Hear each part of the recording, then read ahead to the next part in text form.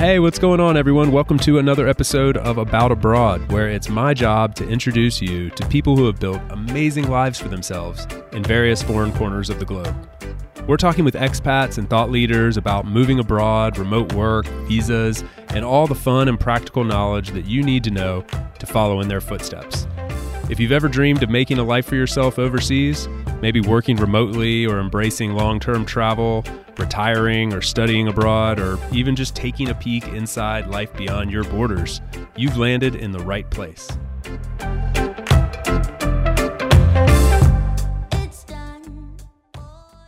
My guest today is named Claire. She's a friend of mine who is, I guess, currently calling the Bahamas home. Well, at least that is where her catamaran is currently parked. And she walks us through how she and her husband made the transition from a quote unquote normal life with a home and cars and careers and all of that to living on a catamaran and exploring the Caribbean islands. So it was absolutely fascinating. I've been loving following their journey on social media and seeing the pictures they post. And I was really interested to hear the backstory, how this came to be and how they traded in this one life for a very adventurous life. And it's absolutely fascinating to hear how they've done that. So I really enjoyed this one. I hope you will as well. There were unfortunately some serious sound issues. We were connecting from a boat out in the middle of the Caribbean Sea. So bear with us on that, but I hope you enjoy nonetheless. It was a lot of fun. Let's go sailing with Claire. Please help me in welcoming her to About Abroad.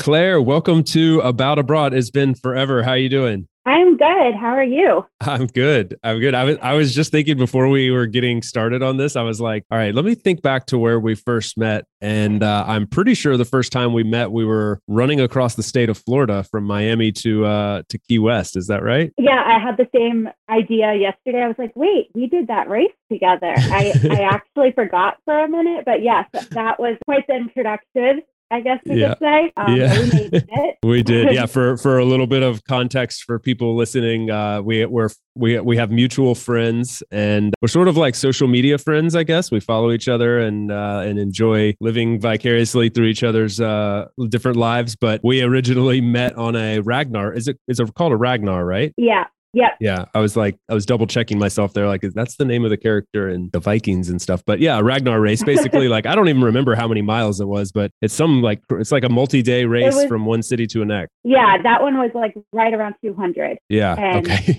We had our team and our vans, and we caravanned and switched off and ran our different legs. It was super fun. Yeah, a couple days awesome. running across, running through the swamps and the Everglades and stuff, and then eventually arriving to beautiful Key West for a good time. So you guys kind of have the islands in your blood. Where are you guys right now? By the way, I have no idea. So we're in the Bahamas. We're in Eleuthera, Spanish Wells, Eleuthera. Which honestly, before we started traveling, I just thought of the Bahamas as the Bahamas. I didn't really know Eleuthera was an island in the Bahamas, but yeah, it's kind of like the Bahamas are split up. I'd say mainly there's Nassau. And then there's the Abacos, Eleuthera, and then the Exumas. And of course, there's out islands along the way, but those are kind of the main group. Okay. So we crossed over to the Abacos, and then we went through the Abacos, and now we crossed to Eleuthera. So we're in right outside Spanish Wells. Okay. We have so much to dive into because I sometimes when I bring people on the show, I actually know a decent amount about the kind of backstory. But with you guys, what I think is interesting is that I really don't know anything except I just keep seeing these amazing pictures of you guys doing like really fun workouts on your awesome boat in the middle of some beautiful islandy paradise. And I'm like, what are they doing? And so eventually I just was like, hey guys, I got to know more about this. And I think people that listen to About Abroad might as well. So let's like back up a little bit and give some context. Tell the audience a little bit about like generally speaking what you're doing, and then I think we'll even back up a little further and tell people how you got there. Okay. In general, we are living and cruising on our catamaran, and it's a 37-foot catamaran. And right now, kind of plan is, this is our second year, but our kind of plan is to cruise for 3 months, maybe longer, and then head back home and try to work and, restock the bank accounts and such. And yeah, it's an ever-changing plan, but currently that's what we're doing. Cool. Okay. And so the idea is 9 months real life, 3 month the life. Yes, basically. Yeah. And 3 months. 3 months just kind of came about because you can do, in the Bahamas specifically, you can get your travel permit can do 3 months, 6 months, or a year. And so we just picked 3 months just to kind of start. But obviously we'd like to forget the real life part and just do this more. But this has been a good place to start for now. Very cool. So you do need like a travel permit to sail around the Bahamas? Yes, the cruising permit, and it's based on the size of your boat and how long you're going to be here. Okay. Yeah, and then we have a dog, so you have to get the dog. Interesting. Side note, yeah. No, I think it's a kind of a core part of the deal here, because that's something like I literally would never. I would think like, all right, well, yeah, if you want to, I mean, obviously to like port, I guess, and to like go into the city, like go into the towns and stuff. But I mean, I guess it, like you're not. I mean, it seems like you guys are out at sea a decent amount, or at least like, anchored. I'm going to use all the wrong terminology in this conversation, and you're going to think I'm an idiot. So correct me where I'm wrong.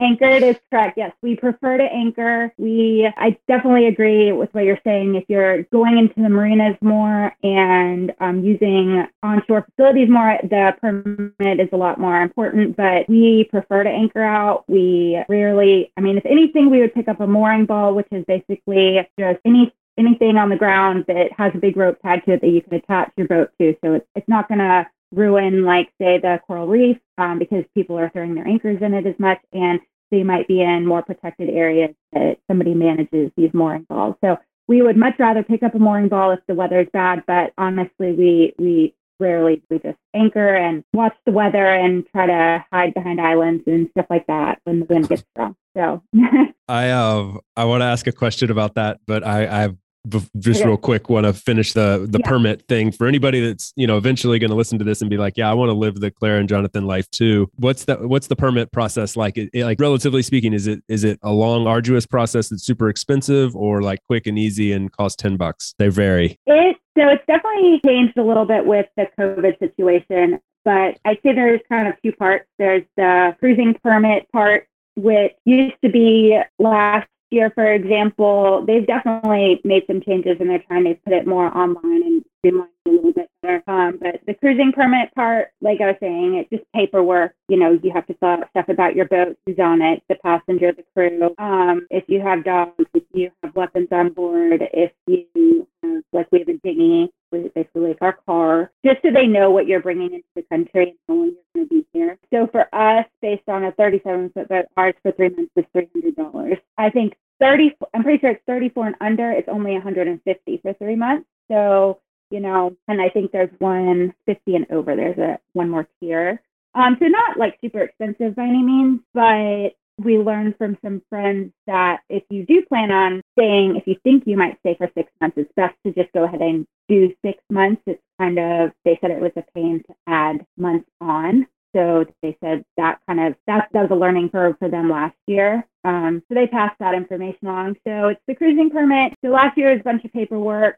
When you get into port, you raise your yellow quarantine flag, basically saying we are not checked in yet. Technically, you can't get off your boat other than the captain is supposed to go to shore and check in. So you bring all your paperwork, your passports, and everything, and you go to shore to the customs office and get clear. And now, this year, they did a new system called Click to Clear, and it's just more online. It was pretty good. It definitely has some glitches still, but I think the idea that they're trying to go a little bit more virtual is a good one, especially because I think COVID put a lot of stress on everybody and we're quite prepared to need more people to also like implement new things and new programs. So that's one part of it, the cruising permit. And then the other part now, the big thing is the health visa. And that's a whole nother process. It's not really hard. It's just making sure that you're, doing things, for example, within 72 hours, you have to get tested. You have to submit it and give them another 24 hours to accept it. So it's just, going through the motions. But I do think, once we did it last year, this year is a lot more straightforward. Yeah.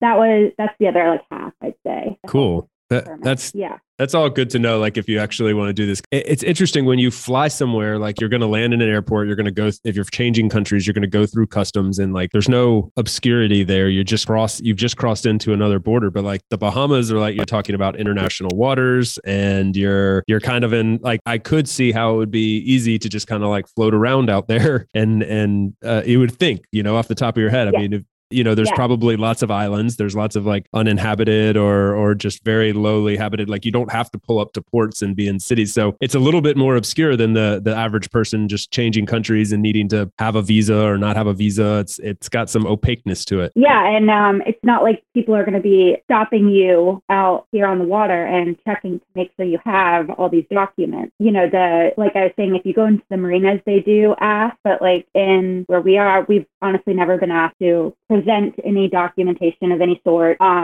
We're following the rules, but it is definitely kind of, it's pretty whatever. Yeah. I mean, we're doing what we're supposed to, but it isn't, they're not going to come hunt you down. They don't like come do checks at your boat or anything like that.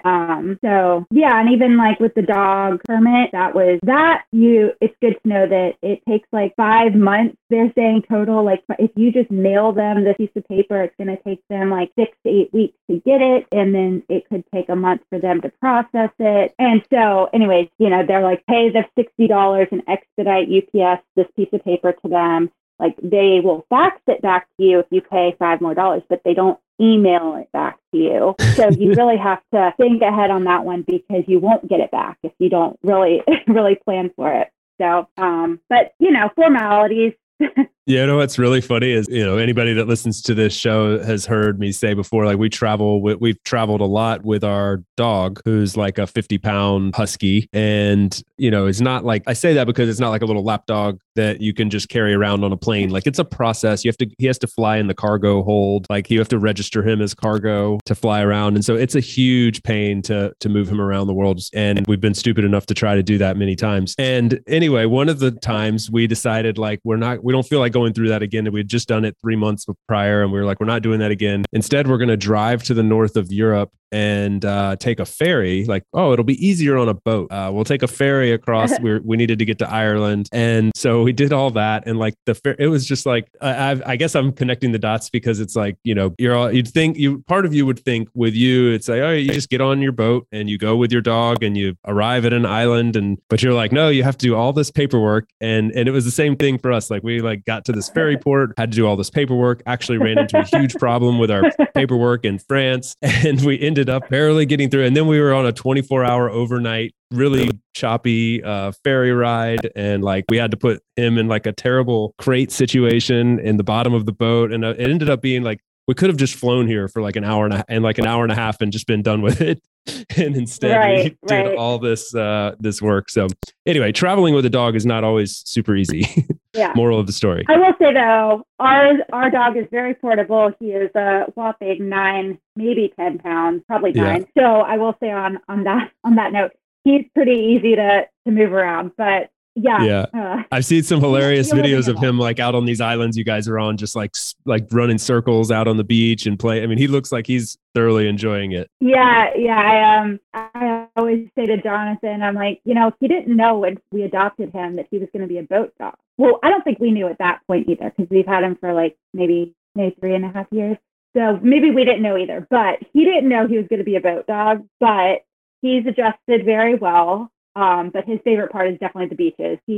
One day he's going to fall off that dinghy. He'll ride on the very, very front, like he's captaining the ship, and leap off full bore. So, but yeah. We will have links to your social media handles and stuff in the show notes for this. And we'll call all that out later. But for anybody that's listening and like wants to see videos and pictures of that, it is super cute and well worth a look. So go follow. So I digressed a little while back and wanted to get back to this kind of because I'm super interested in like how you guys arrived to this moment from the time when we ran to Key West to now. A lot has changed, and so you guys are living this boat life 3 months out of the year. What the other 9 months, like, are you guys totally disconnected from work during these 3 months, or are you working while you're out there? And then attached to that, like when you go back, what is that transition like back to kind of like the real world? Okay.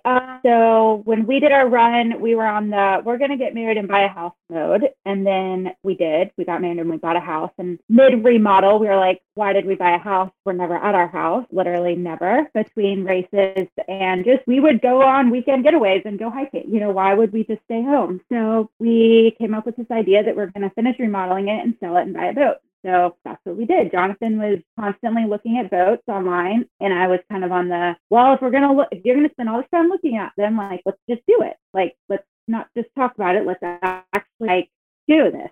So we did. Yeah, it took probably like a year and a half, I'd say, from when we kind of decided to actually get the boat. And I mean, that alone is a whole nother story, but all in all, it went well. And so, yeah, we're pretty much when we leave. So this is the second year we've been at. So last year we pre-planned and we told our current job. So I was doing physical therapy for a couple of home companies and the heating technician. So very hands-on jobs, not virtual whatsoever, unfortunately. But we just told them, hey, we're planning on leaving in January. We tried to leave on good notes. We're going to be back in April-ish. We didn't have an exact day. And, they said, okay. So we totally disconnected and we left. And I guess our mindset last year was to just figure this out. We tailored, and yeah, a house and a boat are not same thing. So we had to kind of relearn all the systems, how the toilets work, the water tanks. It's kind of like glorified camping, filling a water tank.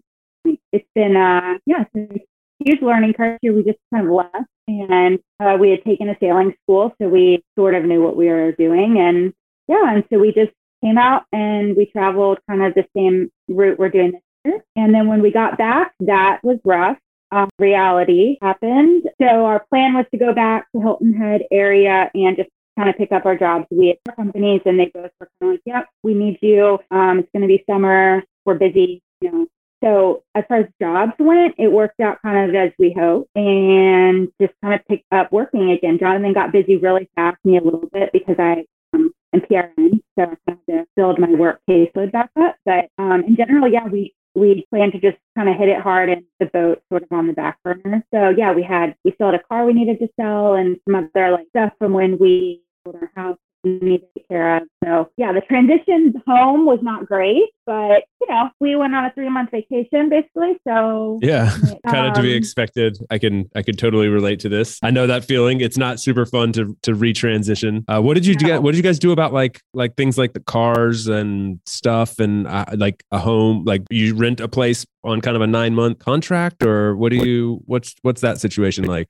Okay, pretty much in my mind when we were buying this boat, I was thinking, okay, we have to somehow move all of our stuff from our house onto a boat. So the boat had to be huge in my mind originally. And we ended up getting a smaller boat than we originally planned on, but I cannot say enough how happy I am that we ended up with the boat that we have, because it's not too big for us. It's not. So my original plan was we have to move all of our stuff into this boat. But then we discussed getting a storage unit because the reality was we have a lot of good stuff and we can't just sell it all. So we discussed the storage unit, but all in all, it ended up being my parents, and we kind of just thankfully relied a little bit on their space at their house, and we had our 2 cars and we kept them there. And my dad actually really liked one of them, so he was driving it a lot, I was like, perfect. And so we put our stuff at their house, and they have a shed, so we just kind of used that. And but yeah, we definitely still had a bunch of stuff we needed to get rid of summer. So yeah, so thank goodness for the parents. They were huge help, and so appreciative of them all. Yeah, it's necessary. Like when you start transitioning into these alternative sort of lifestyles that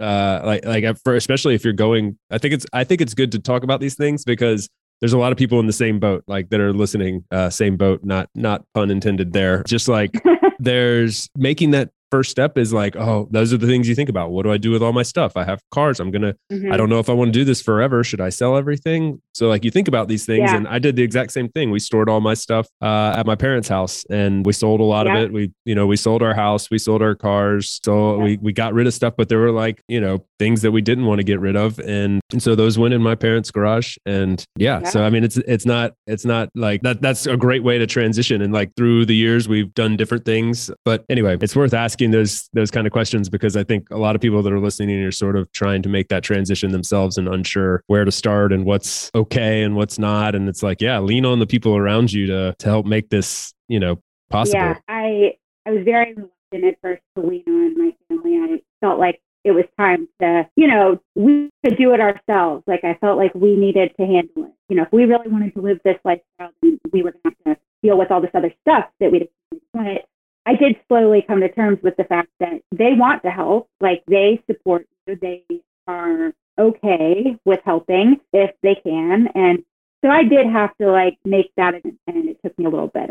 But it all works out, and you do realize, as you go through it, that that's okay. So so you go, and then you go every time we go back. It's like, okay, so this time I think we need to maybe go through this stuff again.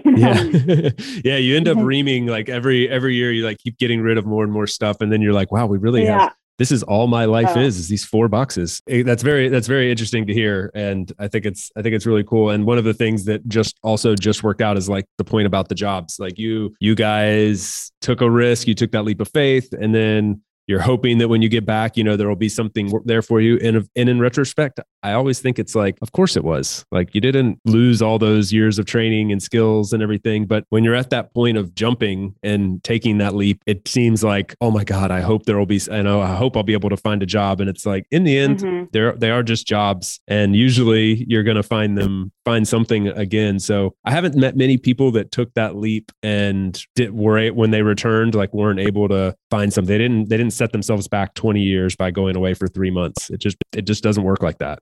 Right. Yeah, I know, but it is scary because you want to be like financially responsible, and you don't want to make, what in your mind decisions, and you want to, think you planned for all of the potential things that could happen. But it did all work out. And you're right. It's just, I agree. It's just a job. And I've always said jobs can be just be temporary. It doesn't have to be like this new job you got has to be your job for 20 years. Yeah. This is a big change of mindset that like we probably all have. A lot of people, I mean, you and I are both from the US, and it's not just a US thing, but for sure in the US, it's very much so like a career driven society. Like we're like, okay, like get your career, you buy your house, you live in that house. It's a great investment. You get it as soon as possible. You pay it off as quickly as possible. Maybe then you buy a second house, and like, it's like, it's all like career and home mindset. And you've kind of like bucked all that and been like, okay, so we're going to buy like a boat, which I know that's a depreciating asset, but like it seems fun to spend 3 months a year on that and not at my house. And so, we're just going to do that. And by the way, I'm also going to quit my job. Like when you say it out loud, you're like, this goes against everything that I've ever been told. But then you kind of think like, well, why? Because this is awesome. I don't spend that much time at my house anyway. That's what in Spain, what's really interesting is like people don't spend time in their house. So they care very little about their house. Like people that make really good money or live really great lives, they like may not have a super nice house. They're just like a little apartment. It's just a place to sleep. And they often say like, we live in like, we live in the street, And so they're like, vivimos en la calle. They're like, we live in the street. We're just out. We do stuff outside. We go eat outside. We hang out with friends outside. We go to the park. We go to the beach. And so that's kind of like resonated with me. Like we put a lot of emphasis on the house in the US. No, for sure. I tried to make a website. Well, I did make a website recently. I've never made one, but literally the little part that's about us, it says, why would we have a house? We're never at our, like, why would we have this? And so the whole concept behind this boat was now we can take our house with us. And I wrote about how we love to travel and go on vacations, but we hate paying for places to stay because literally all we do is sleep there. Like, yes, I want the bed to be sort of comfy, but I'm only sleeping there. So now we can just move this house around. I mean, we don't really spend that much time on it either, but at least we aren't paying extra money to just sleep in a bed somewhere when really we want to be out doing something. So yes, totally agree with all of that. I love that you guys have done that. We'll be right back to the show after a quick break for a note from our sponsor. This season is brought to you by my good friends over at Insured Nomads. They're the absolute best in the business when it comes to providing health, travel, and medical insurance for nomads, expats, and really just all forms of world travelers. I know insurance is often something that's overlooked when we're fantasizing about traveling the world, but it's absolutely necessity that we address this because often the policy you have in your home country isn't going to cover you while you're abroad. And it's also a requirement, as a lot of people may not realize, to actually buy private travel or expat insurance, as it's called sometimes, to obtain a visa or even enter certain countries. So fortunately, there are companies like Insured Nomads to help us with this. Not only do they have excellent coverage and great prices, but they're also providing a first-class experience with additional perks and best-in-class technology via their app. It's an amazing experience. I can't recommend it enough. Now, this is a company that was built by world travelers for world travelers. So they know what it's like to find yourself in a difficult medical situation abroad, and they want to keep you from having that same bad experience. So the next time you're planning a trip abroad, whether it's for a week or a lifetime, check out Insured Nomads via the link in the show notes. Okay, now back to the episode. Okay, so we got through like kind of the backstory and some logistics, and now it's time to like spend some time in the Bahamas, I think, like in our minds, because you guys are like the videos and the pictures that I see, the color of the water, the islands, the sand, the snorkeling that you all do. You guys are like catching lobsters with your bare hands. I mean, it looks so idyllic. And so I don't even know what my question is. I just want to hear more about like your day to day. Yeah. Okay. Yeah, I'm glad you're keeping us on track here because there's so much, in the big picture. So the Bahamas are awesome. Prior to coming here, I thought I needed to go to the Virgin Islands to see awesome water and, go to the Caribbean. But the Bahamas are awesome. The water is beautiful. The Exumas are definitely worth going to, what everybody says. It's the bluest, clearest water, and it's so true. What are the Exumas versus the Bahamas? I actually have no idea. So the Bahamas, this kind of goes back to the very beginning. The Bahamas have kind of three island groups, and then Nassau. So there's Nassau, the Abacos. The Abacos, that's where the hurricane hit really hard a couple years ago. And then there's the Luther, which is where we are now. And then further south, there's the Exuma. And the Exumas are definitely a little bit more out islands. Like there's one major airport in Georgetown, which is the southernmost island. But other than that, there are a lot of just islands with some small towns, but nothing much really. Very small grocery stores, and some of them most of them, if they have water, you pay for them. It's more the remote areas compared to the Abacos and Eleuthera, but it has the best water for sure and the best snorkeling. There's the best. They have the Exumas Land and Sea Park, which has some really beautiful reefs there. We started spearfishing when we came here. So you can only use a spear fit. You can't use a spear gun. So they want to make we've been doing a lot of spear fishing, but you cannot hunt in the land and sea park. That's just a protected area in the Exumas. But yeah, it has probably the best lane for sure. The coral is the prettiest. And are they very far apart? Like are they all these islands all clustered together? Yeah, we do. But I mean, just in general, like, are you like sailing back and forth between them, or is it hard to tell when you're in one place or the other, except Yeah. So the Abacos is a grouping, so you can get from one to the other in like an hour on a slope, close. Eleuthera, same thing. Eleuthera is one big island, so we can our plan is to kind of hop down the coast of Eleuthera. You can also drive it. So for example, I think you could drive Eleuthera in maybe 2 hours, but we'll hop down the coast and we'll do stops in different bays and towns, and we just base that on if there's something specific we wanted to see. So here there's like a blue hole, a sapphire blue hole, which is, I forget how deep it is, but it's just a huge whole body of water that they've set up so you can jump in. And they have a cave here, like a cave system. It's about a mile long, but it's totally underground and you through it. So that's cool. They've got, last year we went to this pond that it has seahorses because it's some sort of brackish water and it's the depth, but the seahorses really like the pond. So we stopped at a specific area to get off into the pond to snorkel it to see the seahorses. Wow. So we basically just move our boat around to go see certain things or go to the land and sea park or go dive a plane wreck or go on a hike. There's like an abandoned naval base somewhere. So we'll just like anchor out and go hike around that and, explore and yeah, we just stay as active as possible, pretty much. It's funny because if I try to write a journal every day, well, I keep track of like what we do. And some days I'm like writing it and thinking, oh my gosh, that was just this morning. Like we've done so much. We've already taken the dog to the beach, tried to do some sort of little workout, come back, ate breakfast, then we went snorkeling, the plane wreck, then we come back. Oh, let's go hike because we heard there's this abandoned whatever over here. So there we're off trekking through the woods, finding this abandoned something. And yeah, so then we document all those fun activities for everybody. But yeah, so the islands, the Bahamas, I don't know what I was calling you about really, but Eleuthera is where I was. And then, yeah. And then I'd say between the big chains of islands, it's like a 8 to 10 hour sail for us. So like when we leave Eleuthera and go to the Exumas, it will plan around the weather and it'll take us like 10 hours to get to the Exumas. And once we're in the Exumas, there's technically 365 islands in the Exumas, so we can just kind of bounce around there. And it's awesome because you can find, just your own little anchorage, your own beach. You could go to a town if you wanted to or not. And yeah, we just love it because we can explore at our own pace and be outside. Really. Yeah. And not to mention phenomenal weather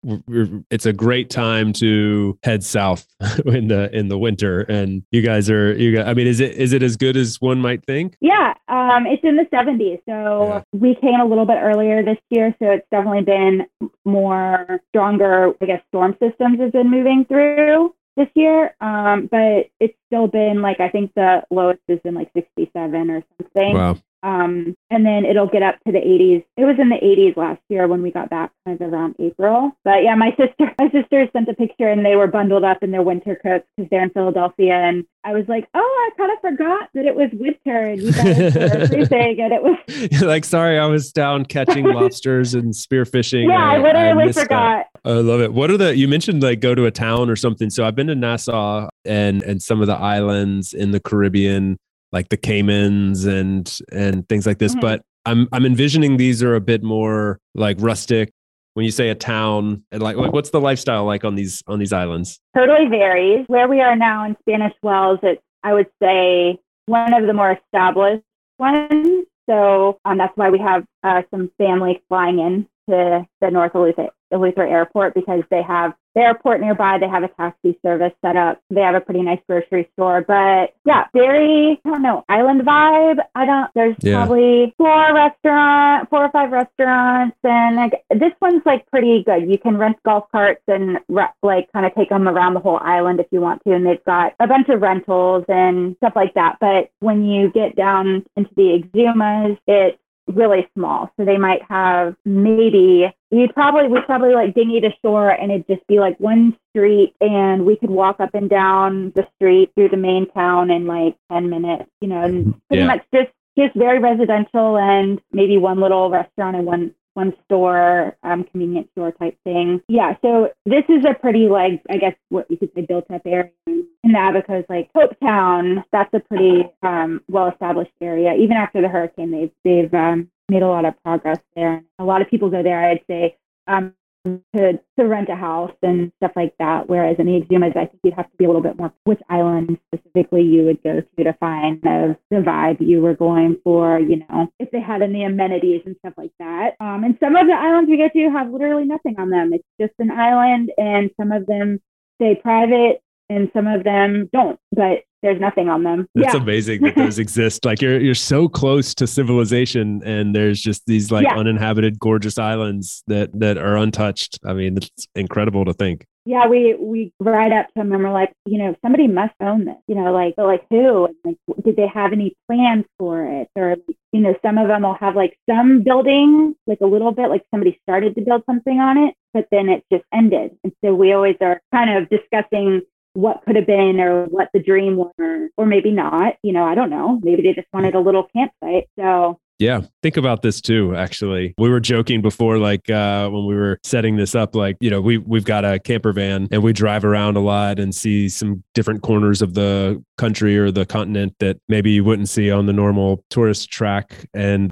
we think that all the time. You see these like gorgeous little, like beautiful little villages or little seaside towns or something that obviously it used to be this beautiful place and it's like kind of nothing now. And you're just like, how is it this way? You know, like how is it not something, because it's such a great location for something to be here. But then you're like thankful that it's not.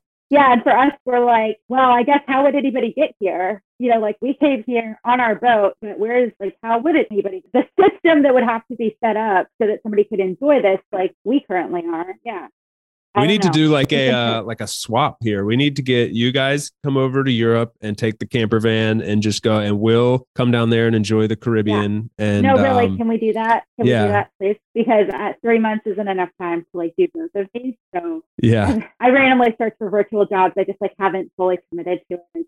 It's a different mindset, you know, traveling and working versus traveling on like vacation mode. So totally, you're putting the exploration a little bit on hold, but you know, for the long term, that would be fine. It's just a different mindset. Yeah, we're all adjusting. Well, that sounds like a good plan to me. And actually, it brings me to something that you said earlier that I wanted to ask you about. So, like you said, you know, we weren't sailors, and we took a sailing course. So I'm envisioning, actually, like I have been envisioning leading up to this conversation, that you guys were like lifetime boaters, and that you worked your way up to this big catamaran over years, and that Jonathan is just like already a captain of some sort. It sounds like that was not the case. No, that was the opposite. Yes, we've grown up around the water, and we like boating on like little motorboats and going to the sandbar and skiing and stuff. But Jonathan had learned to sail on a styrofoam sailboat on the lake with his dad in the summers, you know, but that was it. That was the sailing experience to the max. So we were trying to be smart, and we signed up to take the sailing school. So we like could just feel like we knew what we were doing, like how to raise the sail, for example. And so, yeah, we took the sailing school. We ended up doing it out of Charleston. We were going to do one out of Miami, but it was basically right when COVID started, so it got canceled. But it all worked out because we ended up buying our boat and then taking the sailing school. And it was awesome because we learned to sail our boat and our boat versus taking on just a charter boat, basically. No, we didn't. We had no sailing background whatsoever. So, but it all worked out. We ended up doing the sailing school on our boat, and the instructor was awesome and kind of went through, you know, specifics on this boat versus, you know, just a basic catamaran that they would have used at the school. It all worked out. But, you know, after that, you just have to do it. So I've told Jonathan over and over again that I'm really proud of him for just actually taking the time to pull the sails up every chance we can, because we have 2 engines. Like we could just motor right along, you know, and sometimes we have to. Like the weather literally runs everything. But we'll leave at midnight to do a crossing, and by 12:08, the sails are up, and if nothing else, we're motor sailing. So sometimes we'll motor sail if we'll just do like one engine and the sails, just so we're getting a little bit more speed, but we're not necessarily putting a lot of hours on the engines, and we're able to utilize the sails as much as we can. Yeah, he's been really great about, you know, initiating sailing at all times. So I've been really happy about that. I've been trying to do a little better, but it's funny the things you learn and that become like normal. Like I wouldn't even think about that, you know, but like once you you just dip your toe in this world a little bit, and you're like, you start learning all these things. It's the same in a different way with a camper van. Like all these little things that you like have to do. You're constantly refilling water, dumping water, update, you know, like there's all these little things you end up doing, even from like dismantling a table to putting the table back up at certain times when you're driving, not driving. There's lots of little things, and it just becomes a little bit second nature, which is kind of cool. Like for you guys to go from like, you know, 2 years ago having never done this to now talking about like, yeah, you know, not putting too much wear and tear on the motors, and we do sailing, and I don't know, it's cool how commonplace it can get really quickly. Yeah, and you know, you think, we're handy. Like Jonathan's handy. He can fix like so many things. Like he's good with cars and houses. Okay, boat systems are not the same. Like so that was. Yeah, it was another learning curve, and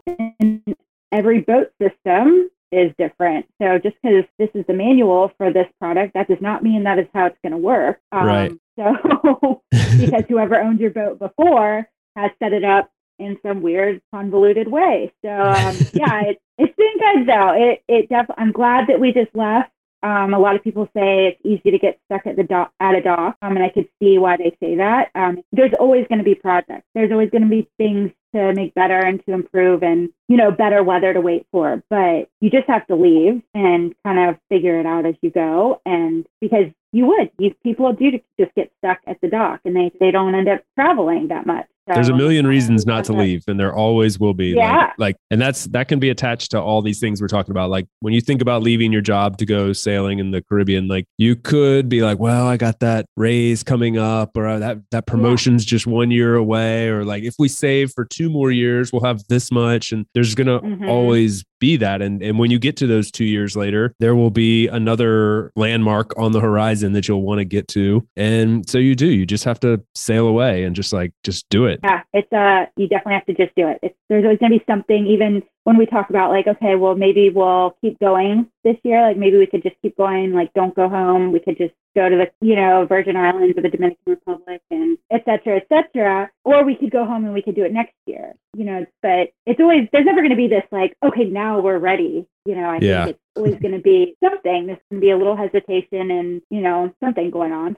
Do you have aspirations to go like, is there a kind of a goal, I guess, maybe for lack of a better term, but like, do you want to see all the islands in the Caribbean, or do you have aspirations to sail to South America, or like what's the general concept? I think we definitely want to go further than the Bahamas. I think last year we considered our learning year. This year we're having a lot of people come visit, family and friends. So we definitely made a little bit of that decision based on we kind of know these waters, and we know like some things we definitely want to show people around here. But we would love to, there's a kind of a path or a route where you go down towards the Dominican and through the Virgin Islands and Puerto Rico. And a lot of people go to Grenada for hurricane season, and then keep going after that, like to Martinique. And I would love to do all of that for sure. We have no aspirations to cross the Pacific. I do not want to be on the boat for 20 something days just seeing only water. Like I have zero aspirations to do that trip. But yes, we would love to do more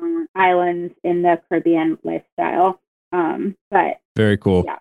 We'll wrap it up here soon. I have I just have 37 more questions I want to ask. So I'm going to try to narrow them down to 3 really quick, and we'll just do, not rapid fire, but we're going to move through them. So you mentioned the sailing school. Just real quick, somebody's interested in doing that. What are we looking at in terms of timeline, cost, investment, overall? So the ones we looked into were you could do just a week straight, and you could get, I think that was for 4 different sailing classes. So 4 sailing certificates. It was 101 through 104, I think, something like that. And it was learn to sail basics through catamaran. And that was, you could do a week, or the one we did, they broke it up and we did it over, we did 2 weekends. And then the last part was they helped us move the boat from Charleston to Hilton Head, because part of the class was go out and do a little trip. So they were awesome, and it was useful. We needed to get the boat to Hilton Head anyway, and so we made that part of the class, and it was again awesome. A couple options, I guess, as far as what you're doing. A lot of people do on Fort Lauderdale and Miami, but you can also do them. Some people go to Aruba and do the class there, just because then you're literally on a 1-week vacation, also learning, but you're staying on the boat for that week. So not terrible. That sounds good. I mixed the cost out of my brain. Yeah. Is it hundreds or thousands or tens of thousands? I have zero clue. Thousands. Yeah, 4. So it's good rough estimate just to kind of have in mind. It depends on what classes you're taking, what certifications you're going for. Cool. So yes, those were the 4 classes for 2 people. You don't need it.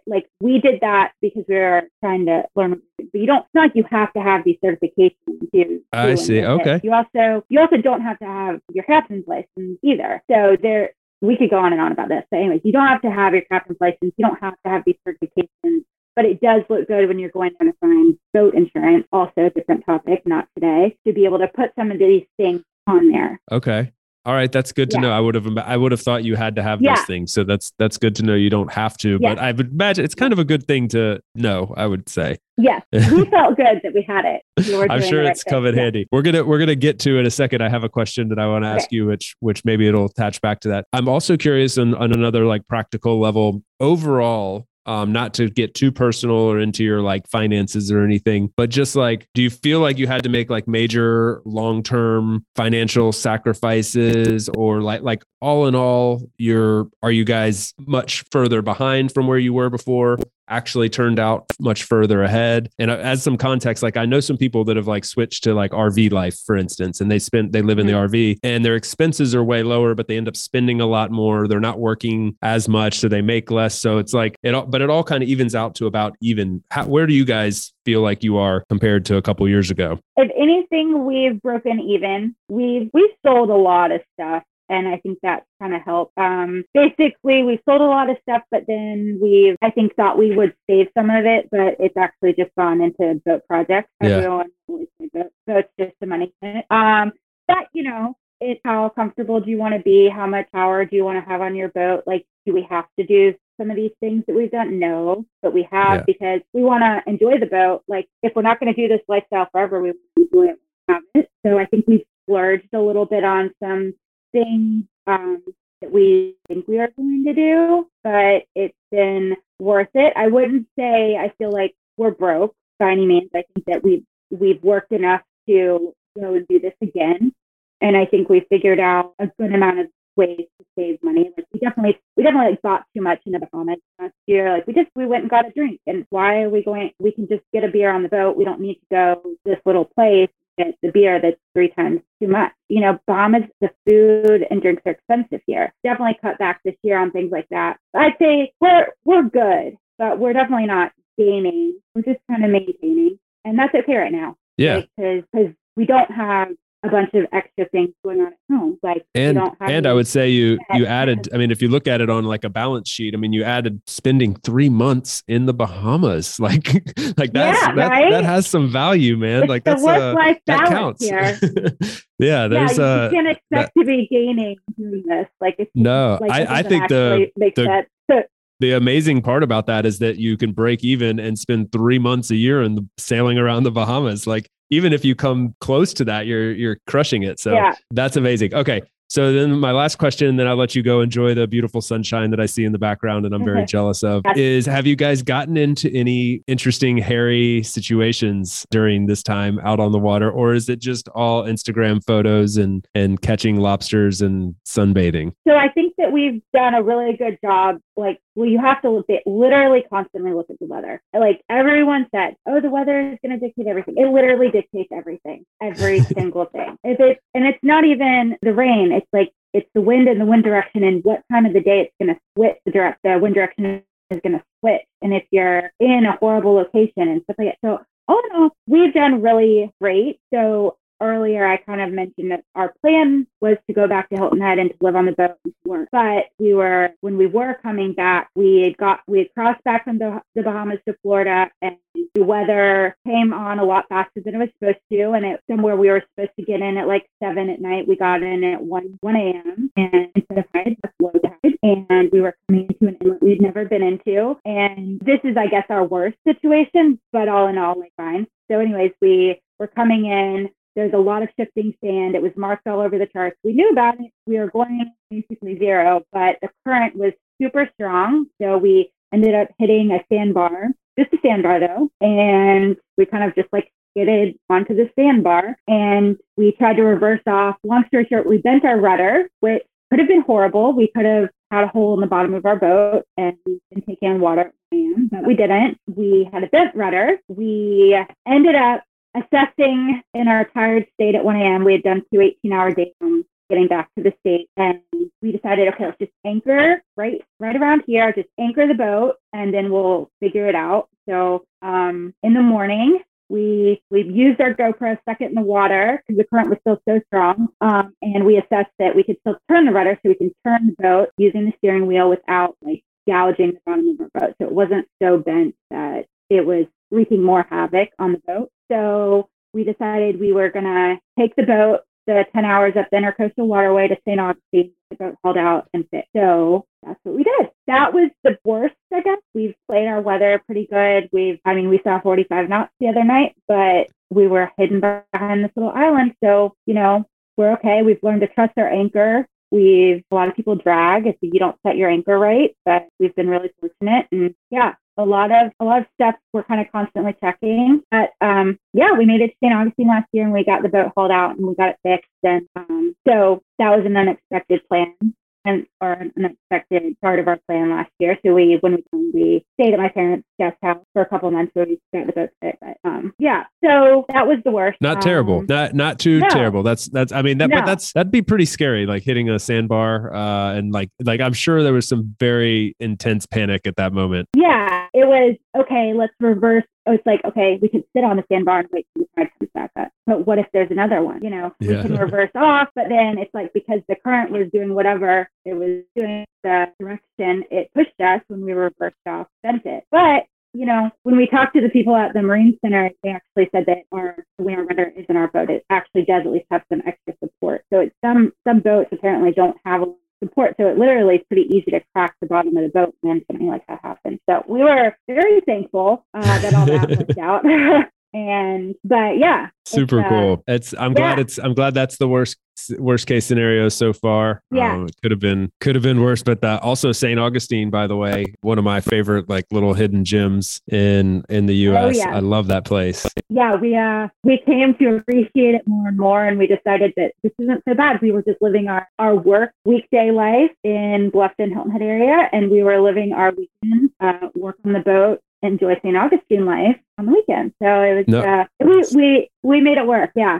Yeah. Actually, I'm remembering. So I spent several months living in St. Augustine. At one point I was like traveling around a lot, and I would spend, my wife and I, Allison and Coda, we spent a month several times in St. Augustine, and we would always meet these people out and about. Like, it's a very like, this, but anybody listening might not, like, there's a very kind of fun little downtown area, lots of restaurants and bars and people out and live music, and would always meet people who were sailing down the Intercoastal Waterway and like just had put it, like dropped anchor, ported. What do you say? I don't know. Ported, stopped, anchored.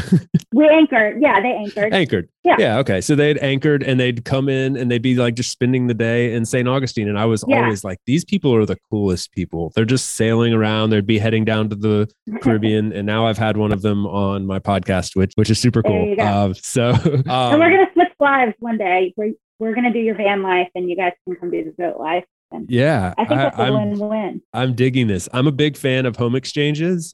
We do home exchange, and this is like taking home exchange to a whole nother level when you're like trading camper vans and catamarans. This is the next level that we're going to. So I can't wait for this. Maybe you should find somewhere over there to just, kind of understand the concepts of sailing. Rilka 101 class. I've heard Croatia is a pretty awesome sailing, it is boating world. Yeah, that would be awesome. Yeah, that's supposed to be amazing in the Greek Isles as well. Is like some people go doing the Greek Isles. That sounds amazing. So yeah, there's a lot to do. Claire, this was awesome. I'm so glad we got a chance to catch up. I really appreciate you taking some time to come out of the sun and give us a tour of your life. It looks amazing, and this is a lot of fun. Yes, thank you so much. It's been great. Great. Well, enjoy the weather there. The rest of us will be jealous watching from a distance, and we'll catch up again soon. Sounds good. Have a good day. Thanks for tuning in today from wherever you are in the world. Once again, I'm Chase, and this has been another episode of About Abroad. For those of you wondering how you can best support the show, I have made it super simple for you. Just go over to the show notes of the episode that you just finished listening to and click on one of the two following links. aboutabroad.com/newsletter to get our monthly newsletter, no spam, guaranteed, or ratethispodcast.com/aboutabroad, where you can quickly and easily leave a review for the show. It's not just important to me, it also helps more wanderers just like you find us. Finally, don't forget to subscribe on your podcast platform of choice, and we will see you again next week. Thanks again. Hasta luego, amigos.